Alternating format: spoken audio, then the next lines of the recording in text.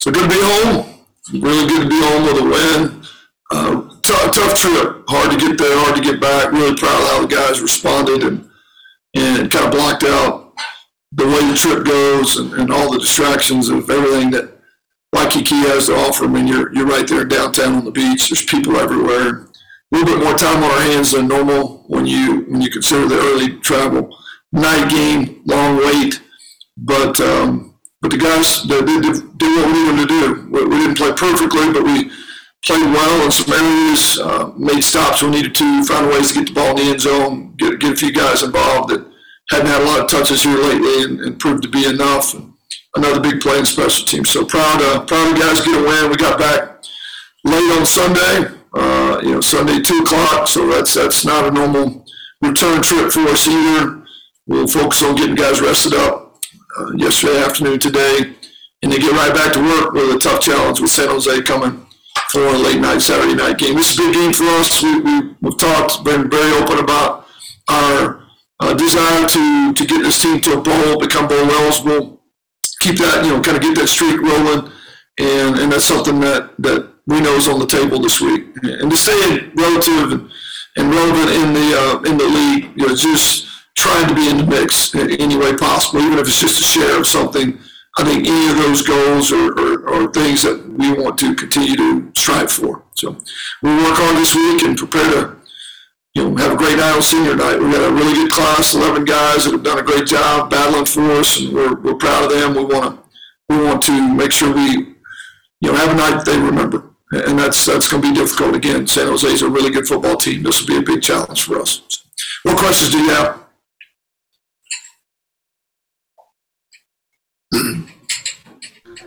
Coach Jason Walker with Cache Valley Daily. Seems like your teams have a knack for making big plays on defense and, in timely situations, even when the defense maybe hasn't had a great day, they seem to make the big play at the end of the game, to help win. What's that been for your defense to have that kind of ability?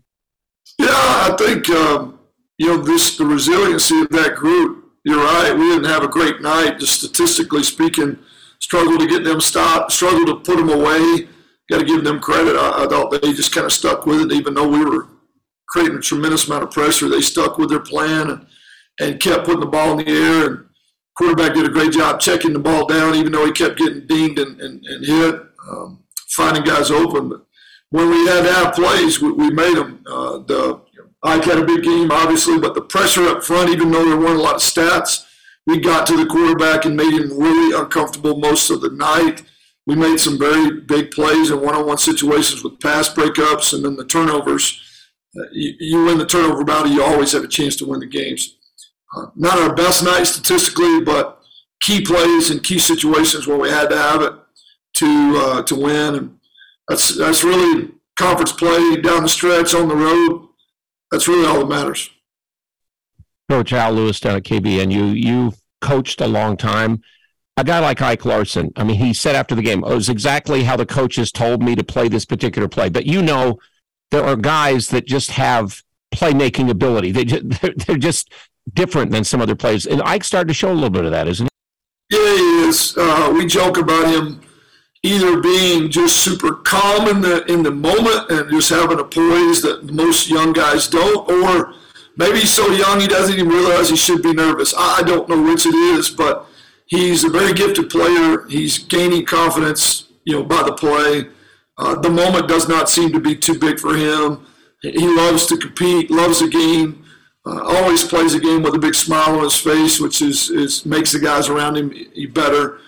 We don't win the game without the plays that he made Saturday night. He came up big in really big situations, and I keep saying this. He's got a very bright future ahead of him here, and love the fact that he's from the Valley and loves being here, loves being a part of it. It was never in question that this is what he wanted to do. You see it on the field, in my opinion. Coach Brian Phillips, Big Blue USU Aggie News. The 2 scoring plays to the tight ends, was that a concerted offensive effort to get the tight ends involved, or was it just good routes by both kids? Brian, you've been asking me about the tight end for a month, and we've been trying to get that to you. We've had. I want to get everybody involved. I would like to spread the ball around the field more. It's been a concerted effort from myself and our staff to try to be more balanced across the board and try to make defenses defend the entire field. We've had some very good things on tap the last couple of weeks that just either didn't pan out the way we wanted to on the field, or protection here, the look wasn't quite the way. This week, we had some good things going in. We got the looks we wanted, and it was well executed. And we got a freebie on the second play of the game. I mean, that's a base play. We've been running that same play since we got here, and they just, the way they defended it, they made a mistake, and Sturzer and Coop made them pay for it. But it wasn't some unique design. It's just part of what we do every game. Now, there were some other plays that we manipulated the tight end, and I thought the guys did a great job. They've been phenomenal all year. Attitudes have been awesome, and we'd like to see them more and more involved, as the backs as well in the throw game. We get a big one out of Calvin Tyler. So I think the more diverse we are in terms of who touches the ball, the more balanced we become as an offense, the more difficult we become to defend. Coach. Oh, sorry. Go ahead, Trent. All right, I got it. Coach, Trent Wood with Deseret News. I'm curious, you've won 4 of your last 5 games. Obviously, the start of the season did not go the way you wanted. But to bounce back and be 500, to have a real shot at making a bowl game, where have you seen the most improvement from this team in the latter half of the season? We've reduced mistakes when you talk about MAs, just situations where you just did not do what you were supposed to do in a defense, in an offensive scheme. Those still happen, and those happen with young guys, but we've reduced that number a great deal. We've reduced missed tackles, although we had a couple critical missed tackles this week. One down the goal line from Hunter Reynolds, who came right back the next series and created a turnover. But we've reduced missed tackles, we've reduced MAs, we've reduced drops. I think those are things that you just kind of have to continue to go out every day and work and get better and better. And honestly, just gain confidence so when the moment is there that you don't panic. Every one of these guys, for the most part, we got 11 seniors, a very small senior class. Most of these guys are playing not only this season, but playing for the future, and some of them several years left. Just the ability to go out and stay focused and continue to work every day is not a given. There's a lot of teams that when they're 1-4, they don't recover. So I think just the resiliency and the willingness to work is maybe the best thing about this group, and that's not necessarily something we've improved upon, but something that we never gave up on, and that may be just as important. Hey, Coach Anderson. Jason Turner from the Herald Journal. They're plus 10 in turnover margin. They force a lot of turnovers, rarely give it up. How important is it that you guys have really shored that up over the last couple of weeks heading into this game? Well, it's going to be a huge factor in this game. We're getting closer to the plus category, which would be awesome if we could get beyond that. 2 weeks in a row, we haven't turned the ball over, and then to create the turnovers this week, difference in the game, it's going to take that. They're really, really good up on the front. Their defensive front creates all kind of chaos in the backfield, and they tend to force those turnovers with pressure and sacks or forcing you to put the ball in harm's way. We got to stay away from that. And they've got a quarterback that's extremely mobile, very, very gifted at creating, and it's hard to get a beat on him and get to him. So which front's able to make the other quarterback most uncomfortable is going to be huge. We've got to protect the ball. We cannot turn the ball over and expect to win against these guys. We've seen that in the past. Earlier this year where it killed us, we can't have that. And proud that we've done better, but the job's not done yet. Hey, Coach Al, again, the pressure on Cooper in the game the other night was very evident. Hawaii gave him a tough time, got sacked a lot. Were they his evaluation? Was he supposed to get rid of the ball before that, or then evaluate his game, which was his season-high passing against Hawaii? Yeah, no, he had two flat-out mistakes on his part where he got to get rid of the ball. We had an RPO where he squeezed the ball, and he's not going to get protection for a long period of time. He knows that, and he held on to it, and he knows he's got to dump it. We had an empty set where they brought the extra guy right down the middle, A gap. He's got to see that and get the ball out. We had outlets available. He just didn't choose to take them. Those are things that experience for him. He's going to learn from those mistakes. I thought they were very active, willing to bring the extra guy. I thought they played extremely well up front. Knew that they would. When you watch tape, they've played very competitively at home. And there's just an energy level that they bring. I think they love playing there in front of their family, a very family-oriented type environment. And you could tell that they were geeked up front. It was senior night for them, I believe. So you got all the things coming at you, but two of them he should have gotten away from for sure. I thought a third one that he could have dumped as well, and we ended up getting a field goal out of the series. But there was some pressure that we got beaten some one-on-one situations that we obviously got to continue to work on. Hey, Coach Patrick Mahorn with the Egg Ship. San Jose State has a lot of experience on defense, very old group. What is an already pretty creative coaching staff able to do with that much veteran talent for that defense? Yeah, I think it gives you a lot of diversity. When you got guys you trust, maybe you can carry a little bit more, be a little bit more exotic, creates problems for us up front to cover all that. But they're dynamic on the D-line. They're twitchy and dynamic. One of the best that we saw last year, the guys you're talking about, are back and played a lot of snaps. The ability to move and not end up with two guys in a gap, knowing guys are disciplined and mature, are going to end up in the right spot. It creates a lot of flexibility for what they can do. I think flexibility with dynamic players creates a lot of problems. Coach Brian Phillips again. I think you only got 5 tackles out of the linebackers Saturday night. Is that concerning at all? And then a follow-up real quick. Do you think you may get MJ back Saturday night? I hope we get MJ back Saturday night. He went with us. He worked out all weekend. He's feeling better every day. It's a day-to-day conversation between him and the docs when they're going to clear him to play. He's ready to play today, if you ask him. So it's going to come down to the docs. He's getting closer. I would like to think Saturday night he's lined up for us. Statistically speaking, it's whoever and whatever's got to make plays. It really don't take a tremendous amount of time looking into who had tackles and who didn't. I think schematically, if we're where we're supposed to be and guys aren't missing tackles, that would be more probably, Brian, I would be more concerned with how many we missed. And we did miss a few, several of which would have stopped plays at the line of scrimmage that ended up being explosive in terms of yardage. That's the ones that bother me the most, and those really came from a little bit of everybody. We had a D-line miss, we had a safety miss, we had a couple linebacker misses. Those are the ones that are probably a little bit more glaring to me than how many tackles we had total, if that makes sense. Hey, Coach Anderson, Eric Franson with 106.9 The Fan. Can you update us on the status of Gervin Hall? As of right now, Gervin Hall's not on the roster. He was suspended indefinitely a couple weeks ago, and we visited that last week and just didn't feel like moving forward with him on the roster was the right thing to do.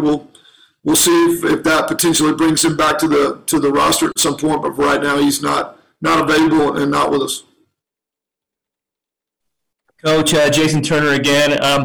They're only averaging 3 yards a carry rushing, but a lot of that is, Cordiero's taken 34 sacks, which kind of blows me away considering how mobile and how athletic he is.